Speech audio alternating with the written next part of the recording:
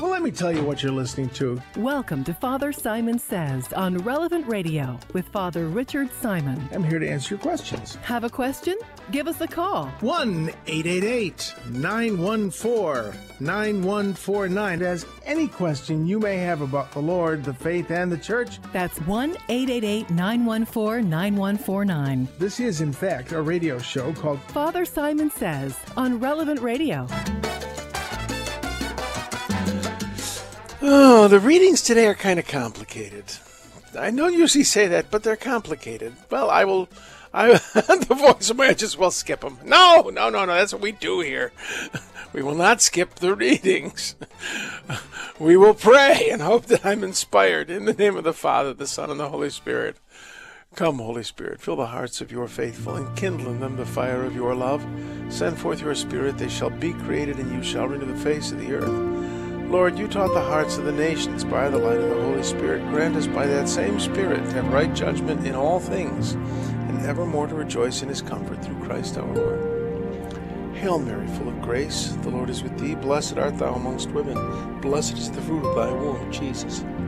Holy Mary, Mother of God, pray for us sinners now and at the hour of our death. Amen. Saint Michael the Archangel, defend us in battle, be our defense against the wickedness and snares of the devil.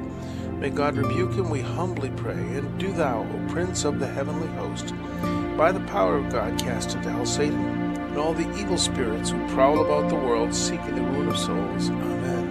In the name of the Father, the Son, and the Holy Spirit. Lord, well, we got you on the line. I should have mentioned this. We've been asked to pray for,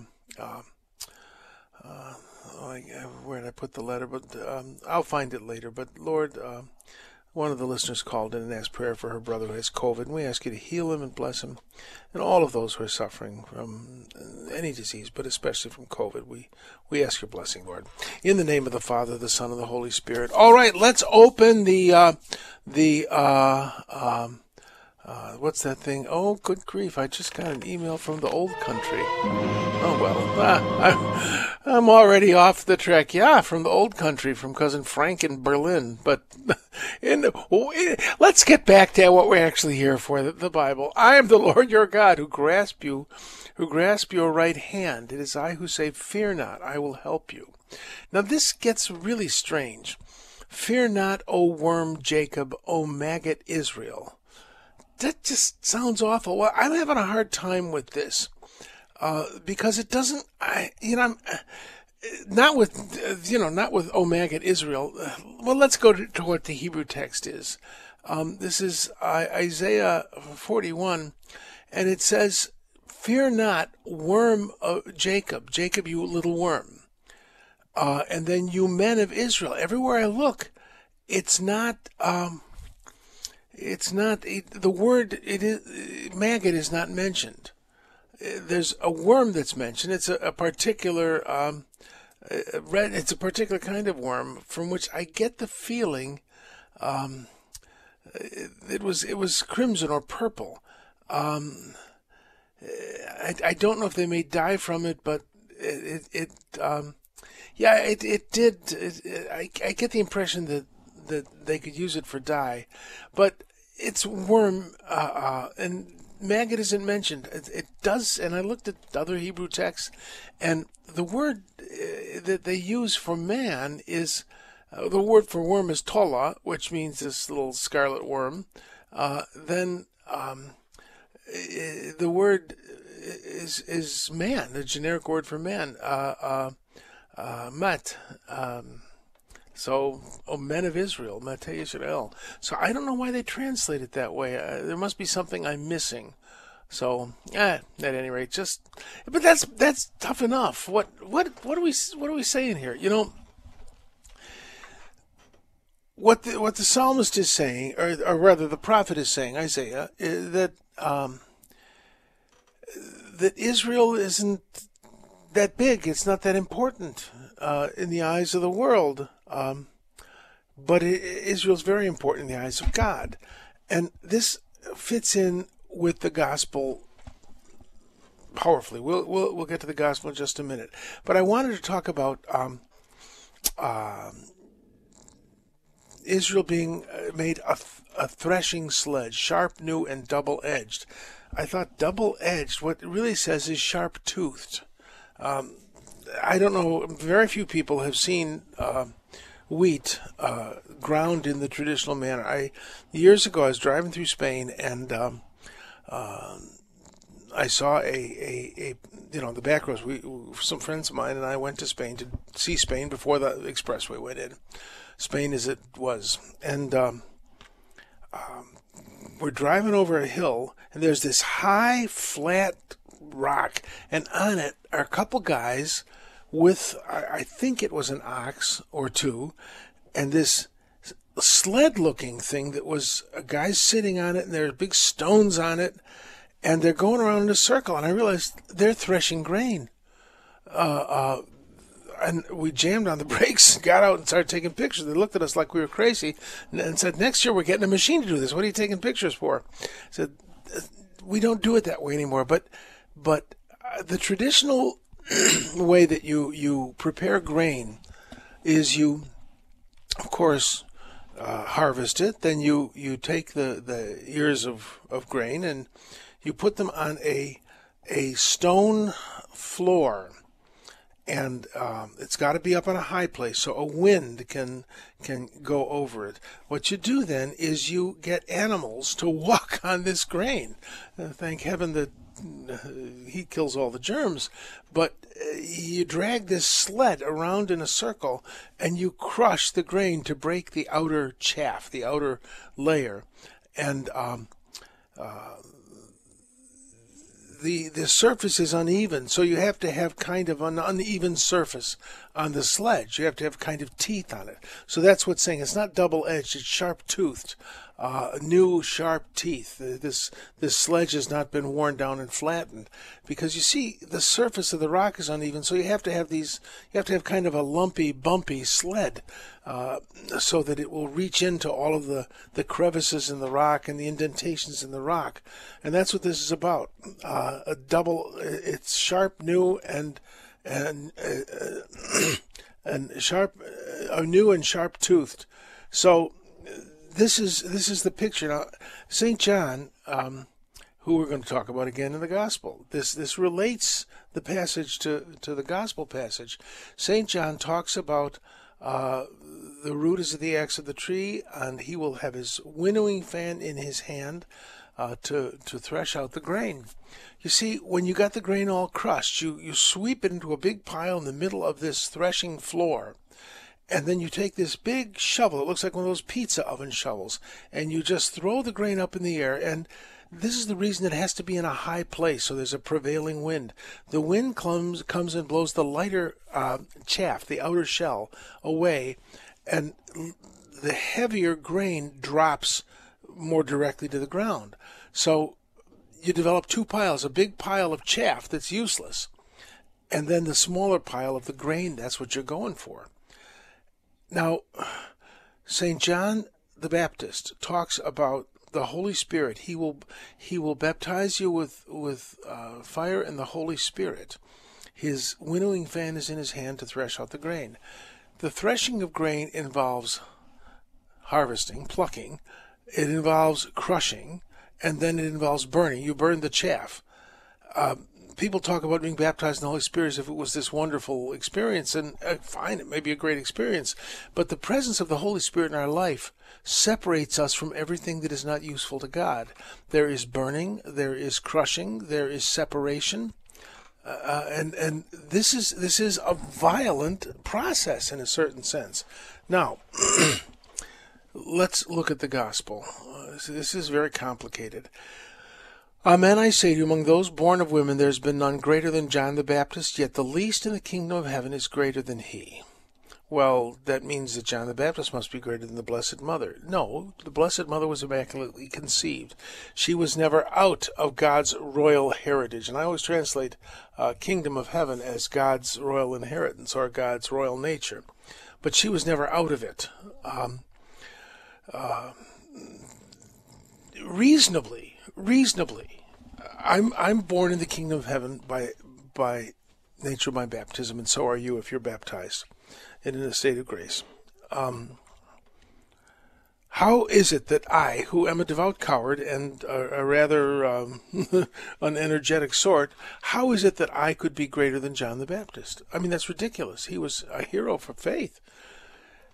I know something that John the Baptist didn't know, and so do you. I know Christ and Him crucified. I know what God's royal nature is like. I know what the kingdom of heaven is like. It's Christ on the cross, perfect love and perfect obedience to the Father. So that's, I believe, what Jesus is saying here. Now, it gets really tough. From the days of John the Baptist until now, the kingdom of heaven suffers violence. What? And the violent are taking it by force. Now, when you hear this, when I hear it, I think I must be wrong about thinking that the primary meaning of kingdom of heaven means God's royal inheritance, but I don't think so. Let's try it that way. Yet the least in God's royal inheritance or in God's royal nature is greater than John the Baptist. From the days of John the Baptist until now, God's royal nature suffers violence. What does that mean? Well, the Sadducees, especially the priestly classes, controlled the temple, and they were scrupulous in their following of the law so that they might be ritually clean. But they didn't encourage the people, just pay, pray, and obey. Don't do this at home. We'll take care of religion for you. Well, remember we saw in the reading, oh, worm Israel, little Israel, unimportant Israel. That's the point, that these unimportant people are unimportant in the eyes of aristocrats and the upper classes. They were taking heaven by force. John the Baptist, when he said, when he yells at these aristocrats coming to baptism, he says, and who told you to flee from the wrath to come? That John the Baptist, by baptizing people who were already Israelites, was insulting. You see, in the process of conversion to Judaism, if you decide to become a Jew, what happens is you take instruction, then you live by kosher law, and if need be, you are circumcised, and the final thing is you take a ritual bath, a mikveh, to wash all the Gentile dirt off you. Well, John was washing the dirt off everyone. Well, I don't need to be baptized. I don't need to be converted. I'm a son of Abraham. You need to be converted, St. John the Baptist is saying. And you're no more special to God than the poor beggar at your door. You're special to God, but not more than these little ones, these little people who you look at as maggots, as worms. So this the word, the violent are taking it by force. The word is it's biastai. Let me pull it up. And it's an interesting word. There it is. The word is biastis, and it's a forceful or violent man. It also means one who is eager in pursuit. Biastis can mean assertiveness. When you're fired up, that this is what the word means. It doesn't mean someone who is violent in an antisocial way, someone who is fired up, someone who really wants this. That's what it means.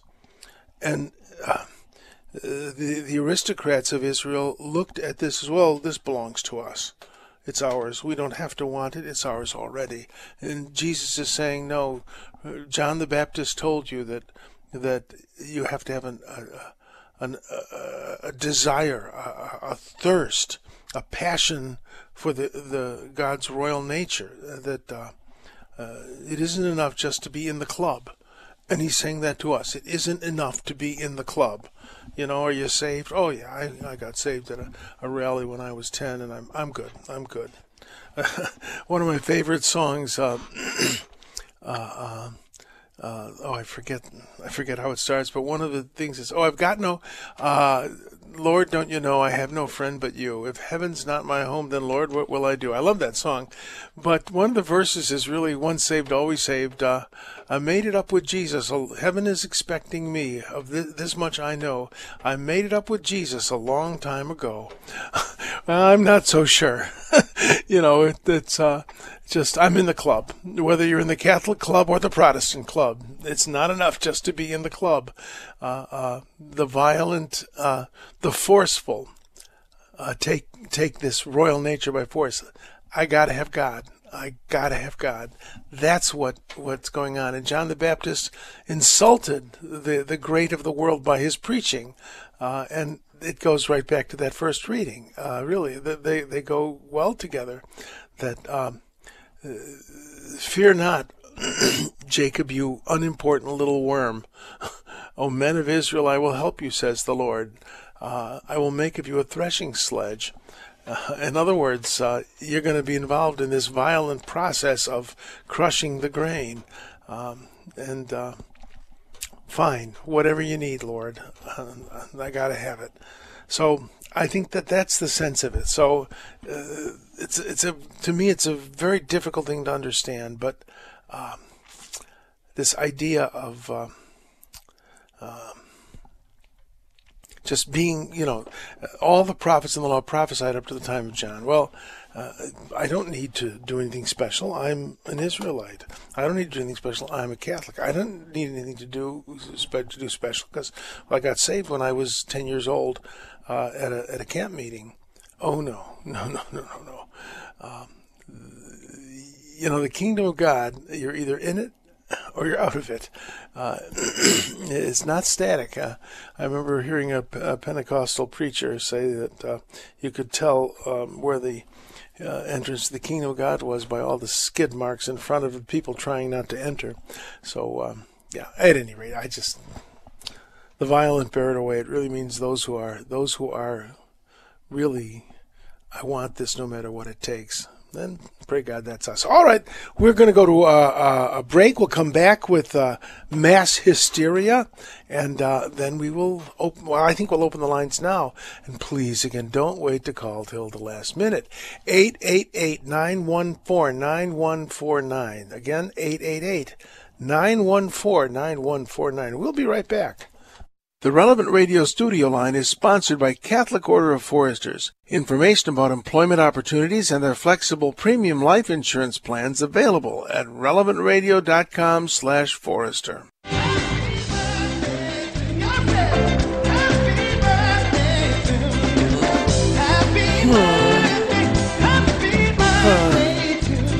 Yes, whoever. All right, let's go to letters.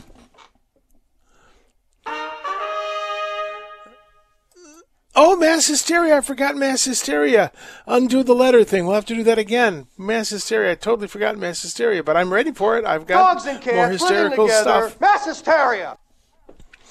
I've said 2 days in a row that I really believe that liturgical abuse is in large measure responsible for the mess we are in. And I got a letter that, of course, I haven't pulled up, but I got a letter that says, well, yes, and it didn't start 500 years ago or 700 years ago. It started in the Garden of Eden, which it's true. That was an interesting kind of approach to it, that it actually did begin early on. That this idea Francis George, may he rest in peace, the former Cardinal Archbishop of Chicago, used to say, when you start your own religion, you find that pretty soon you're worshiping yourself. And that's exactly what the sin of Adam and Eve was about. They wanted to be friends with God, not to be the sons and daughters of God, but to kind of be on an equal footing with God. And I think that's much of what this is about. What I really was thinking about was coffee table masses. I don't know if many of you have heard of coffee table masses. But when I was in seminary, especially in the college, you would have coffee table. Literally, Mass on a coffee table. The priest would wear a stole, perhaps, and you'd maybe consecrate bagels and Mogan David or whatever was fashionable at the moment, and you'd sit around the coffee table, and of course the bagel or the pita bread or whatever was being consecrated would be broken up and passed around, and everybody would take a piece, and then all together you would say, "Behold the Lamb of God." And you might make up your own canon. You might... He who starts his own religion pretty soon finds that he's worshiping himself. And I mention these things because the chaos of the liturgy now and the informality has died a little bit, but it isn't just formality that is important to a liturgical sense. The idea that I'm worshiping God, that this isn't about me. This is kneeling before the Lord. I think it's essentially an attitudinal thing, and I'm always telling you, I'm not talking about the old Mass versus the new Mass.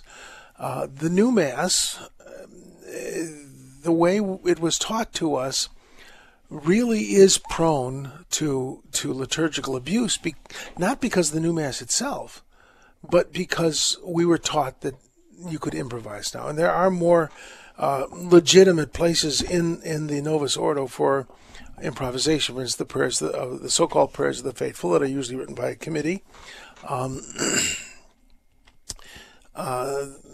Different things like that, the ability to choose different. It's interesting. People who want a Tridentine wedding, and then they have an uncle who's a priest who wants to concelebrate. You don't concelebrate in the old rite. Oh, but can he concelebrate? No, he can't. Well, what readings do we pick? You don't pick readings. The readings are there, and so on. That or people want a Tridentine funeral, and then they want to pick a read. No, the readings are set. But can't we there was a poem I wanted to read. No, you don't. So, admittedly, there is more ability to improvise, and that isn't always bad, but the essential text of the Mass is the text of the Mass. And as I said, I think it's more an attitudinal thing. Is this about me or is it about God? The fruit on the tree of the knowledge of good and evil, is it about me, said Adam and Eve, or is it about God? So, just some thoughts on that. All right, now let's go to letters. All right. Now, this is when I'm going to need your help. I don't know the answer to this. In the first sentence in today's reading, I was reminded, this is from Nancy, I was reminded of an icon I had a question about. Years ago, I saw an icon of Adam and Eve while attending a conference on marriage that included Father Dan Mertz, who spoke there. The icon showed Adam grasping not the hand, but the right wrist of Eve.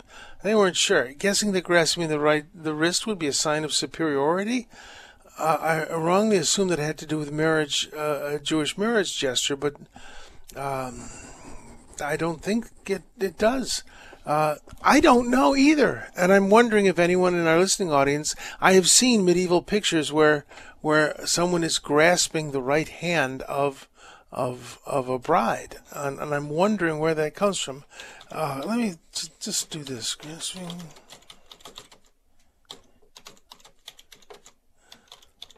Let's see. It's a stronger grasp. It doesn't. There's nothing. I've been unable to find it. It just is. Well, it just.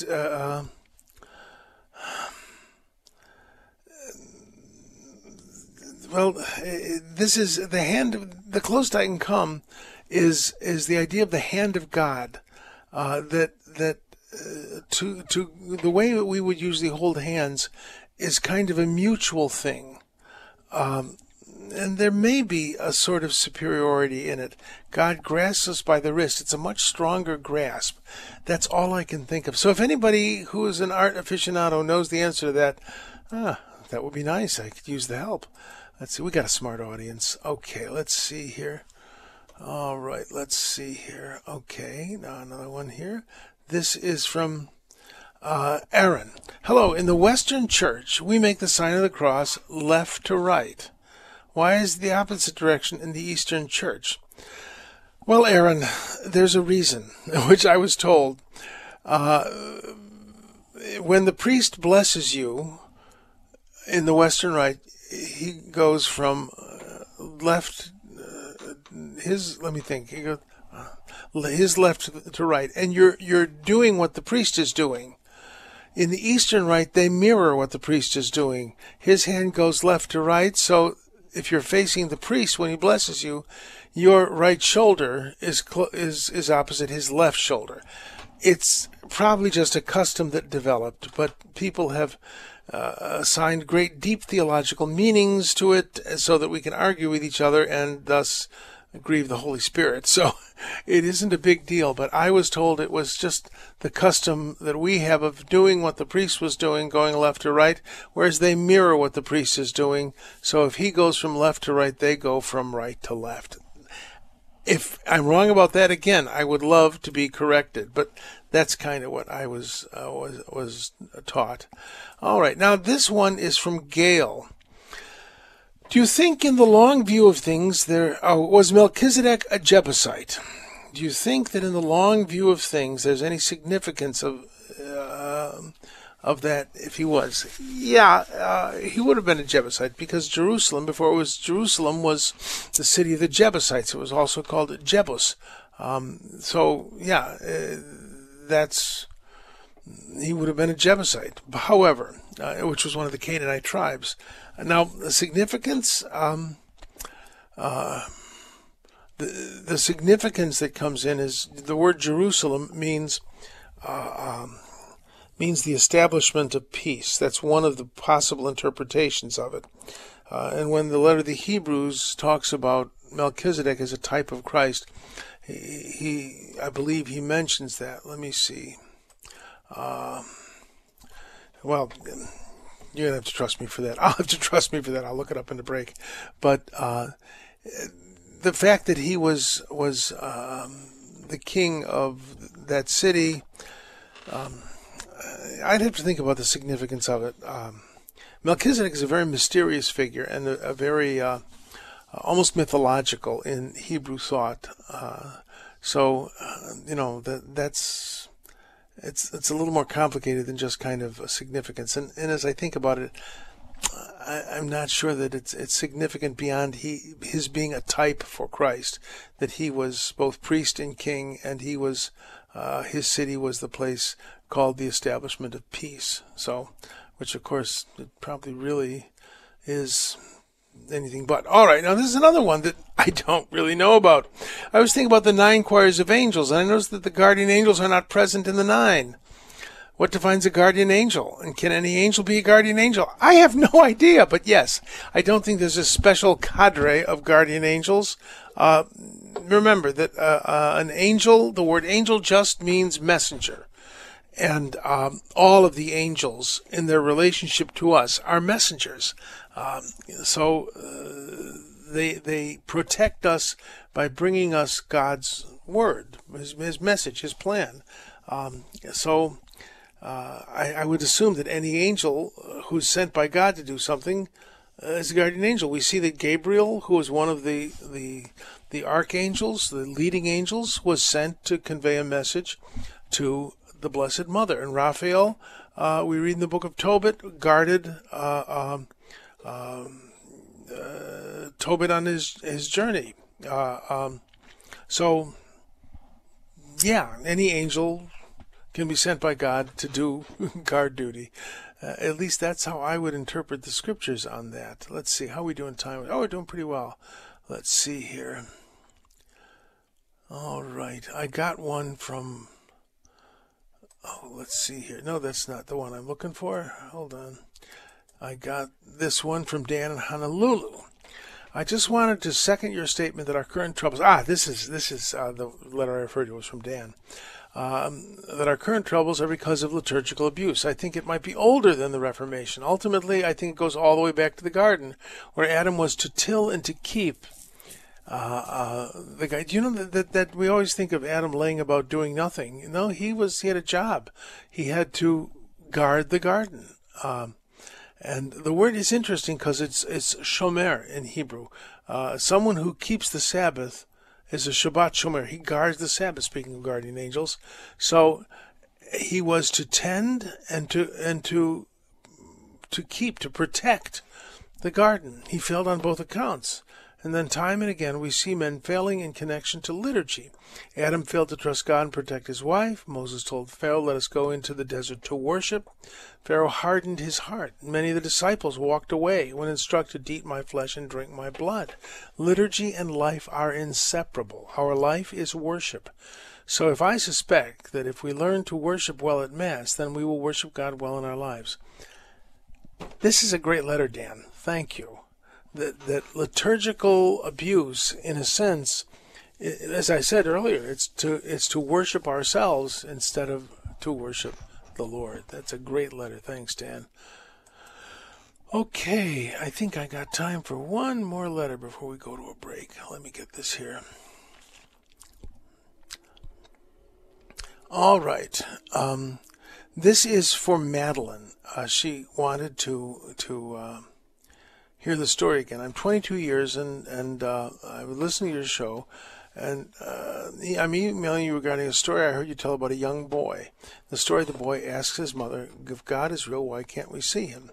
Well, I'll tell the story again. The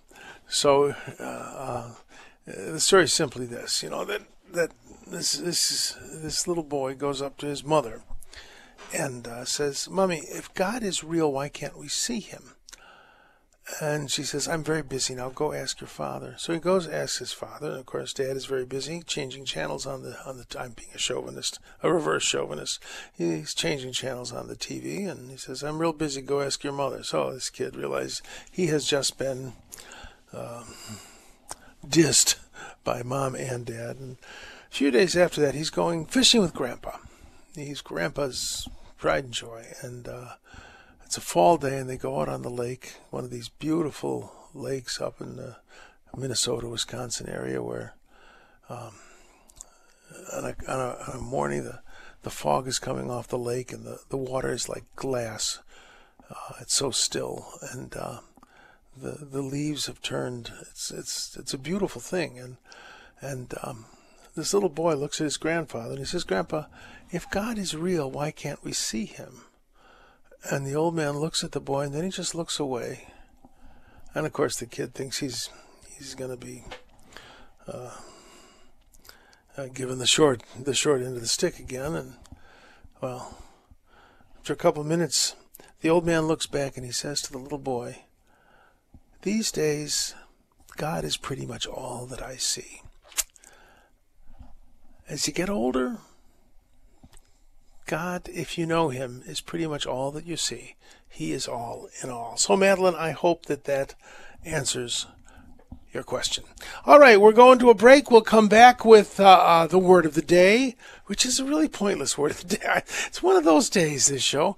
But I just had to look it up. So we'll come back with the word of the day. Yes, the voice might said, "Well, you're really selling it, aren't you?" Well, the truth is the truth. So, oh dear. We'll be right back. 888-914-9149. Don't wait till the last minute to call in. 888-914-9149. I tell you this every day. All right, we'll be right back. You got to accentuate the positive feeling. Well, hello. We're accentuating the positive. This is a song from my childhood. What year was this? Do we know? This got to be in the early 50s or the late 40s. Yeah. Oh, gosh, I'm that old. All right, well, let's go to the word of the day. Well, the word of the day, where did I put the word? There it is. The word of the day, we see in the reading that I will plant in the desert the cedar. Well, we all know what the cedar tree is kind of like. But and the cypress, that's a kind of the plane tree, the pine tree. But acacia, myrtle, and olive, we know what the olive tree is. And the acacia was a tree that they used to make the Ark of the Covenant. But myrtle? What is the myrtle tree? I didn't know what a myrtle tree is. Well, the Myrtus communis is native across the Mediterranean region, and it has medicinal properties. Apparently, you can use it to make a drink, but more than that, it along with willow tree bark, it has a medicinal property. It acts like aspirin. So the myrtle tree, the Lord is promising to plant aspirin trees, which would be very useful. I think that's kind of neat. So, yes, give the voice of my head's quoting a movie in which give him a sedative. Yeah, it's this myrtle tree, so it was useful. I don't know if you've ever wanted to know about the myrtle. I should throw in something about the olive tree. Just it's more spiritually useful. The olive tree, olives are incredibly useful. I mean, the oil of the olive, you use it medicinally. You use it for light, and you use it for food. It's incredibly useful. But, if you remember the psalm that says, your children will be like olive trees around your table, I always thought that was kind of an odd thing. Are you calling my children potted plants? Of course, some of them do seem like potted plants, but there's something about the olive tree. When you plant it, you don't get any fruit for the first 15 or 16 years, no fruit at all. And you don't get a crop until the tree is about 30, 40 years old. I think that's very significant, that children, you don't get much out of them, especially when they're little. They are, a rather high-intensity job raising children. To raise children and to raise olive trees comes from a belief in the future, and they're related to the virtue of hope. So if you wonder why your children are like olive trees planted around your table, it's not because they have the brains of potted palms. That's not what the psalmist is saying. He's saying, hang in there. It'll work out. All right, let's go to phones. This is Smart, Maxwell Smart. Oh, I'm not feeling smart today at all. Gwen from Minnesota, are you with us? Gwen, what can I do for you?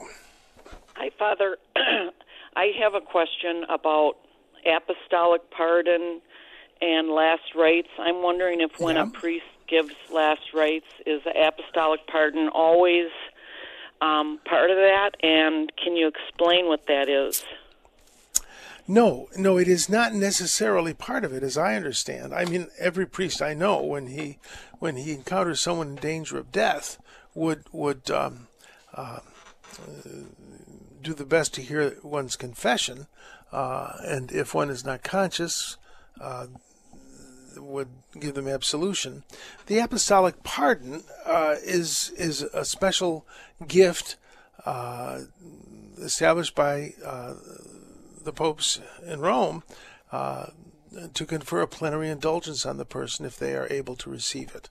But so it's not automatic. But I don't know any priest who doesn't do it when he meets someone in danger of death. So does that answer your question? Well, I need a little bit more. So if someone goes to confession before they die, before they're sick, and they have a mortal sin on their soul that they didn't confess, does the Last Rites take that away? Not necessarily. If they forgot to confess it, of course it's absolved. If they were trying to hide a sin from the Lord or from the priest, then it isn't. They haven't confessed it. They haven't agreed. The word confession, I said the other day, means to agree. They haven't admitted their sinfulness. They refused to humble themselves, and so it wouldn't be absolved. If the person is disposed, then yes. The anointing with the extreme unction, which means the sacrament of anointing, has the power to forgive sin if the person is unconscious and cannot confess their sins out loud. If they are disposed to ask for God's pardon, it would be forgiving and absolving. But the intention of the refusal to admit that one is a sinner, that's that negates absolution. Does that help? Well, so as you said, if the person who's dying is non-communicative because they're in a medical induced coma or something, then they're forgiven because they can't do anymore. Correct? They're forgiven if they are disposed to it. You see, I've had interesting experiences with this, that when people are in a coma, frequently they can still hear quite well. I remember a gentleman who had been away from the church for a long time, had gone through a rather routine surgery, but then had kidney failure and heart failure. He was up in years, and I was called to the hospital in the middle of the night, and we had been talking, and he was on his way back into the church. And, when he got out of the hospital, he was going to, go the whole schmear. Well, he didn't get out of the hospital. I remember going to the hospital, and, the heart monitor's going beep, beep, beep. And I said the act of contrition and gave him absolution. And the minute I said amen, beep, he was just waiting for me to come. So to all the world, he was unconscious, but he was still there. You see, the soul is still there. The person is still there. And he was, I really believe he was waiting for me. I've had a number of experiences like that people hold on by the grace of God. So does that help? Yeah, that does help. Okay, well, thank you very much, Father. All right. Well, thank you for listening. Happy. All right, God bless. All right. Bye-bye. Who we got now? Dear voice in my head. Annette from South San Francisco. Annette, what can I do for you? Oh, hi, Father Simon. Yes, I had a question about solemnity. Yesterday being the solemnity of Immaculate Conception. Do all solemnities, my understanding is they last for 7 days or a week. Would that be the case? I don't think so. If they do, I didn't know that. No, I don't think so. Maybe I'm thinking of octaves. Maybe an octave. An octave lasts for a week. Yes, octave means 8 days, so which is a week essentially. The way it's a way of thinking of it. Does that help? Yeah, it does. I was hoping I could kind of, because I didn't celebrate yesterday. I mean, I did go to Mass, but I wanted to celebrate it more. And I thought maybe I could extend it today and, go to Mass. Of course you can. Why not? Certainly you can. Enjoy, The solemnities are, I think they're just, there's the eve of, they begin with the vigil. We kind of go back to the Jewish practice when we have a solemnity or a Sunday, that the day ends at sundown kind of thing. So we would have a vigil mass or first vespers of the solemnity or of the Sunday. So we kind of go back to our earliest roots, and we get kind of Jewish, having the vigil. So in a sense, a solemnity is 2 days, an evening and then the day, but not 7. As far as I know. So I hope that helps. Enjoy, celebrate. It's always, every day's a good day to honor the Blessed Mother. She's lovely. So it'll work. Okay, thanks for listening. God bless. Okay, who we got now? Jim from Skokie. Are you with us, Jim? I am, Father. Good. What can I do for you? I had a question in the first reading. Near the end, it mentions, together with the plane tree and the pine. I wonder what that refers to. Well, a pine tree, that's pretty much what it refers to, pine trees. But the plane tree, I believe, is a kind of pine. Let me look it up real quickly. No, it's not a kind of pine. It's,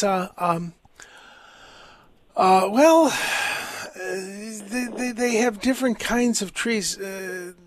It's something called a plane tree. There's the Chinese plane tree, which is, I believe, a deciduous tree. But then there are the Western plane tree, which is related. It's related to the sycamore tree, but it's just a kind of tree. That I don't know how else to put. I think in these readings, what's being talked about is that the desert will bear fruit. The forest is abundant in the sign of great water, and I think that's what all those trees being mentioned are about. Trees are very useful. So the plane tree. There are a lot of things that were called the plane trees, but they're different kinds. So I don't know if that helps. How have you been, by the way? I haven't spoken to you in a bit. This is a Jim I know from my parish. Pretty good. Still trying to cope with retirement, but I'm. It's interesting. It's different, but there you go. Well, at any rate, it's good to hear your voice. So if I learn anything else about the plane tree, I'll let you know. It's a useful tree. It's an ornamental tree mostly, and also has some minor medicinal uses supposedly. So, like the myrtle tree, it's medicinal. So there, it's useful. Gotcha. Well, good to hear your voice. God bless. Thanks for calling in. Your wonderful ministry, and a very blessed Merry Christmas, Father. Thank you. I'm a little fuzzy today. I don't know why. Oh, well. Old age. Who have we got now, dear voice? God bless. Who have we got now, dear voice, in my head? Rose from Rubicon, Wisconsin. Are you with us, Rose? Yes, I am, Father Simon. Thank you. Good. Yesterday at Mass, our priest talked about God choosing Mary before she was conceived. And it just got me thinking, and I think I understand the Trinity. I didn't have Catholic school education, only catechism lessons, but is there anything in the Bible about how God was conceived? And is he still in heaven, or is he now as Jesus? Well, the Trinity, what the Trinity means is this. We believe there's only one God, along with Muslims and Jews. But what the Trinity is about is what is the nature of the one God. And Jesus taught us that God is love. And if God is love, who's he going to love? Well, he loves us. Well, that would mean that in order to exist, God needed his creatures. So the Trinity means that within God, there's diversity and perfect unity. St. John Paul the Great said simply that God is the perfect family, Father, Son, and Holy Spirit. That's what the Trinity is. They're three distinct persons in one perfect reality. With your family, you want to be one with them, but there's always something that you come up with that disagree with. God is perfect.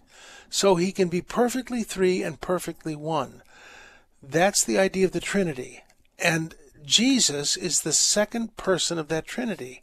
That Jesus is the beloved of his Father, and Jesus loves his Father, and their very love is so perfect that their very love is a third person, the Holy Spirit.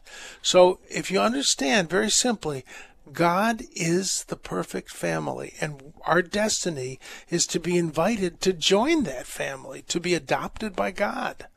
So the doctrine of the Trinity isn't just about the nature of God, it's about the destiny of humanity. So it's a beautiful idea, and we believe it because God is love. And that's the revelation that Jesus taught us. So I hope that helps a little. I hear music in my head, which means I got to go. But Drew is coming up. So Drew won't be as iffy as I am. He never is. You should call him Drew Know-It-All because he's smart.